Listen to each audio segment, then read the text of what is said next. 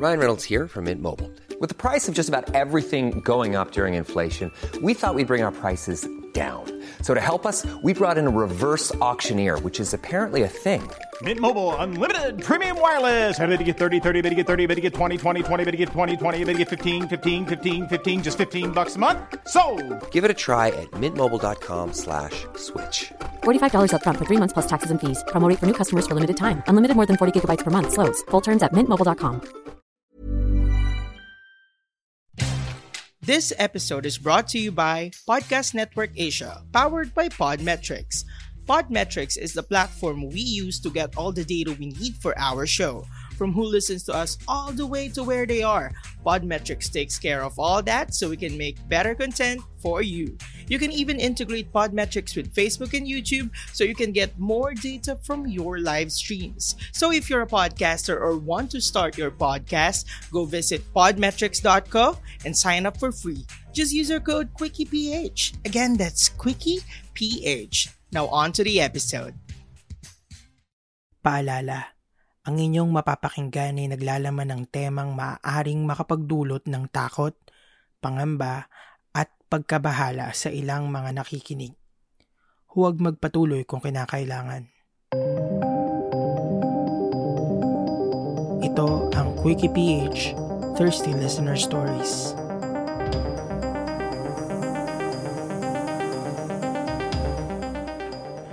Hi QuickiePH. It took me quite a while to convince myself to share my story. By the way, please call me Drake. Hindi ko pa alam kung saan ako lulugar sa rainbow world. Medyo bago ako sa gay and bisexual world eh. I kinda realized that I might have attraction with same-sex after ng breakup ko sa ex-girlfriend ko. Mga 2 years after breakup namin when I started exploring with same-sex. Sobrang takot ko. Dahil hindi naman ako out to anyone which makes my world smaller. However, Grindr app came over. Hindi ako confident masyado sa itsura ko sa totoo lang. May nag-tap so I tapped back. Tapos trade pic agad kasi nga no pic no reply ang number 1 rule daw. I guess hindi siya masyado napangitan sa akin, that's why he invited me over. Pero sa labas lang kami ng bahay. Sa backyard lang nila. Nandun daw kasi yung tito niya sa loob. Kaya naglabas siya ng 2 chairs.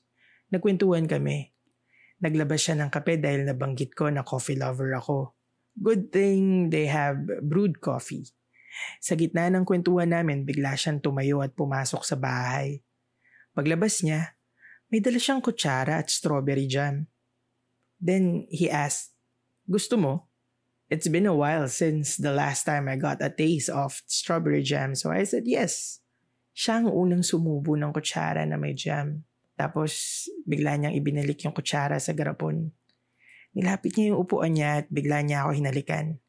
Habang pinapasa yung strawberry jam mula sa bibig niya, papunta sa bibig ko. We are interrupting this episode to bring you great news dahil ang QuickiePH, Lazada partner na. Purchase your lube, condoms, and face masks from us. Just check the links on the description box below. Plus, if bagong user ka, you get 100 pesos off on your first purchase. May special na link din yan sa baba. My personal favorite is Premier Condoms Pack of 6 kasi 333 pesos na lang siya. Check nyo na sa description box below dahil 99 Lazada Big Brand Sale is happening today. Enjoy up to 90% off on the biggest brands and free shipping with no minimum spend. Share it with your friends and use the hashtag LazadaPH99. Big Brand Sale, legit sa last mall. The 99 Lazada Big Brand Sale is happening for today only. That's it. Back to the episode. Fuck. Natigilan ako. Kinabahan dahil yung tito niya nasa loob ng bahay nila. Pero dahil nasa moment na nakipaglaplapan na rin ako. Shit, first time kong mahalikan ng may additional flavor. Sarap na sarap ako. Nalunok ko yung ibang jam at sinabi ko sa kanya, "Hindi ba lalabas yung tito mo?" Sabi niya hindi naman daw. Mas nilapit niya yung upuan niya at itinaas yung suot kong t-shirt. Pinaglaruan niya yung utong ko gamit yung dila niya. Kinakagat-kagat niya pa habang nakaupo ako.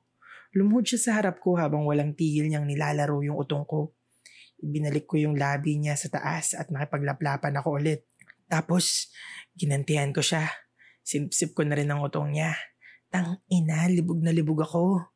First encounter ko ito na outdoor kalibugan kaya medyo may kaba pero mas nananaig ang libog ko sa katawan. Habang dinidilaan ko ang utong niya, pinasok ko ang kamay ko sa short niya. Pero pinigilan niya ako at bigla niyang sinabing, ako muna. Pinatayo niya ako at pinabalik sa upuan. Pagkaupo ko, ibinaba niya ng bahagya ang short ko at kinuha ang jam. Nilagyan niya ng strawberry jam ang tigas na tigas kong titi. At saka niya sinubo. Fuck! Nag-aagaw na sigaw at bulong ang nasambit ko habang hawak ko ang kamay niya. Sarap na sarap ako sa ginagawa niya. Naramdaman kong lumalabas ang precum ko at nag-ahalo na sa jam pero hindi niya tinitigilan. Ginawa ko rin kung anong ginawa niya sa akin. Sinubo ko ang burat niya habang may strawberry jam sa ulo. Mas wild siya dahil habang sinusubo ko siya, kumakanyod-kanyod pa siya habang nilulunod ako sa pagkakatulak niya sa ulo ko. Ang sarap, bulong niya. Tara, palabas na tayo, sabi niya. Pinaupo niya ako ulit at sabay kaming nagjakol habang naglalaplapan.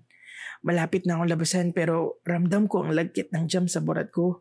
Bigla siyang lumuhod at nilapit ang mukha niya sa titi ko habang patuloy ako nagjajakol. At lumbos ng mainit kong tamod sa mukha niya. Bumalik siya sa pagkakaupo at nagjakol. Chinupa ko siya habang ginajakol niya ang titi niya at nilabas niya ang mainit niyang tamod sa bibig ko. First time kong makatikim ng tamod. Ang sarap, parang strawberry flavor. Pagkatapos ng enkwentro na yon, hindi na muling naulit. Hindi ko alam kung hindi ba ako magaling. Hindi ako confident sa maraming bagay. Kaya hanggang ngayon, hindi ko alam kung kailangan ko mag-out about my sexuality. P.S. I hope we can make my email private. Sana mabasa at ma-air mo itong story na ito. Feel free to email back. Thanks, Drake. Hi Drake, thank you for your story. Yung strawberry jam, sobrang hot nun. I think tinamaan ata ako. But you know what, don't take it against you kung hindi na naulit yung enkwentro na yon sa same person. Or hindi ko kasi sure kung anong ibig mong sabihin when you say na hindi na naulit eh. Is it hindi na naulit sa same na tao or hindi na naulit na makipag-hook up ka sa dating app? Whatever it is, please don't take it against you kasi sabi mo nga, you're new to this and if sinabi mo yan sa kanya, probably, and I think it's a must na dapat sa part niya, i-guide ka niya throughout the process. Some of you may say, nope, I'm here for hot encounter and hindi ako magbe-babysit. Para sa akin, napaka-selfish ng ganong mentality, lalo na sa community natin. Ang sa akin kasi, when someone comes out to you and it happens na, ayun nga, magkakantutan kayo, you should handle that. Pag ikaw yung experience na tao, you should handle that person with love and care naman. Let them explore kung ano bang trip nila and always consider their safety. Good thing, Drake, na nagustuhan mo ang pag-swallow ng tamad niya na naglasang strawberry jam. But let's not erase the fact na not all people likes to swallow. Hopefully, he asks for your consent bago niya iputok sa bibig mo. I've nothing against swallowing. In fact, I like it a lot. But it is important to know whether the person who's going to do it wants it. Sobrang sexy ng consent. Just imagine him asking you while you're sucking it, diba? Ang hot. Drake, hopefully, if someone comes out to you, hindi maging ganun yung atake mo. And hopefully, you ask for consent dun sa taong yun. And let them explore and handle these people with care. Yun. Anyway, Drake, welcome to the community. I know what you're going through. Sa totoo lang, sobrang nakaka-relate ako nung sinabi mong di mo alam kung saan ka lulugar, but don't worry, that's normal. Lalo na sa atin na sobrang nababad sa heteronormative na environment. Up until now, I believe I'm still learning. Malayo pa. Marami pa akong information na kailangan malaman sa akin, sa sarili ko. And thus, why I'm doing this podcast. Alam mo ba noon, share ko lang alam mo ba noon, umattend ako ng isang seminar. Ay, hindi pala, parang talk about Soji. I think this is the first LGBTQ+ talk na inatinan ko. I think ang nag-organize noon ay isang magazine brand. Sobrang welcoming naman ng mga tao, pero yun nga, mag-isa lang ako. Pag-uwi ko, iyak ako ng iyak kasi pakiramdam ko, basta may pakiramdam akong out of place na wala akong lugar. Hindi ko alam kung kanino ako sasama, sinong lalapitan ko. And alam mo yung feeling na parang yung mga tao doon ang confident. Tapos ang sasaya nila, parang wala silang problema. Nakagaya ko na namumblema sa pamasahe papunta doon. Tapos parang ang successful nila. Parang akong nakaramdam na hindi ako belong sa komunidad na mahal ko. Yun. Pero alam mo, wala sa kanila yung problema eh. Actually, nasa akin. Hindi ko alam kung saan ako lulugar kasi nga gaya ng sinabi ko kanina, nababad ako sa heteronormative na sistema. Kinamulatan ko yung paniniwalang okay lang, maging bakla basta wag feminine and loud, which is sobrang maling-mali. Lately ko lang na-realize na dapat pala i-confront ko yung mga homophobic and misogynistic statement or jokes ng mga kakilala ko, yung mga office mates ko, ganyan. Late ko na na-realize na not standing up against the oppression na na-experience ng komunidad or yung pananahimik ko will only add up dun sa struggles ko, sa struggles natin. Late ko na na-realize na walang kinalaman yung status, yung looks mo dapat sa komunidad na to. Kasi lahat dapat tayo dito pantay-pantay. Although, hindi pa ganun talaga ngayon. Kasi nga, wala pang batas na magle-level ng playing field para sa pantay na karapatan ng mga Filipino, anuman ang kanilang sexual orientation, gender identity, or gender expression, or sex characteristics, or SOGSC. Pero, darating din yun. Basta wag lang tayong mananahimik. Going back, after nun, in-immerse ko yung sarili ko sa mga events for LGBTQ+ community. Nag-aral pa ako about sa sarili ko. Kumonsulto ako sa mga naging kakilala ko sa community hanggang sa finally, nagkaroon na ako ng confidence na magsalita. Ito, magkwento. Although, alam ko nga, sinabi ko nga kanina, hindi pa to sapat. Hindi pa rin sapat yung knowledge ko kasi nagbabago naman ang mundo, nag-iiba-iba yung mga impormasyon, yung mga kahulugan ng mga salita. Basta, ang mahalaga sa akin, meron akong basic knowledge kung paano ko ipagtatanggol ang sarili ko, ang karapatan ko, at hindi ako papanig sa mga mapang-api or doon sa mga nang-aapi. Yun lagi yung tinitignan ko eh. Pag kailangan kong pumili ng side, sino bang dehado? Ayun. Alam mo, naniniwala rin ako na importante rin yung pag-come out sa mga mahal mo sa buhay kasi doon mo makikilala yung mga taong totoo na nagmamahal sa'yo. Hindi kita pipilitin kasi proseso yan sa'yo and doon sa mga taong nakapalibot sa'yo. Basta ang may advice ko lang, ihanda mo yung sarili mo, yung mental health mo, huwag mong kakalimutan. Pero alam mo, kapag nalagpasan mo yan, iba sa pakiramdam. Yung confidence na hinahanap mo, darating yan kasi magkakaroon ka ng purpose. Honestly, I'm proud of you kasi it's so brave for you to open up yourself sa homosexuality.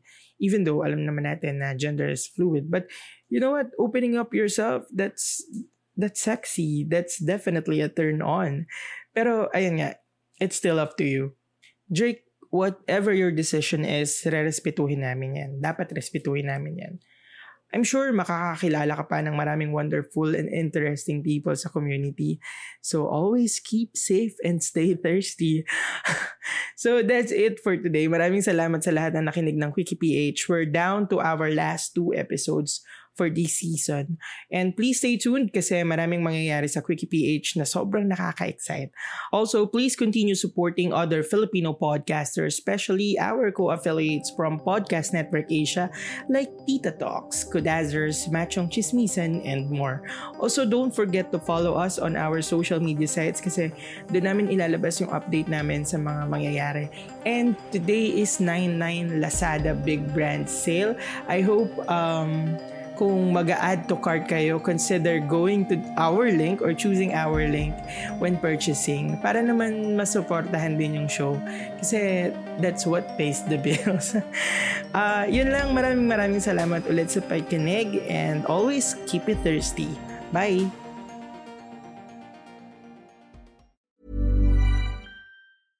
Hey, it's Paige DeSorbo from Giggly Squad. High quality fashion without the price tag. Say hello to Quince. I'm snagging high-end essentials like cozy cashmere sweaters, sleek leather jackets, fine jewelry, and so much more. With Quince being 50 to 80% less than similar brands. And they partner with factories that prioritize safe, ethical, and responsible manufacturing. I love that. Luxury quality within reach. Go to quince.com/style to get free shipping and 365-day returns on your next order. Quince.com/style.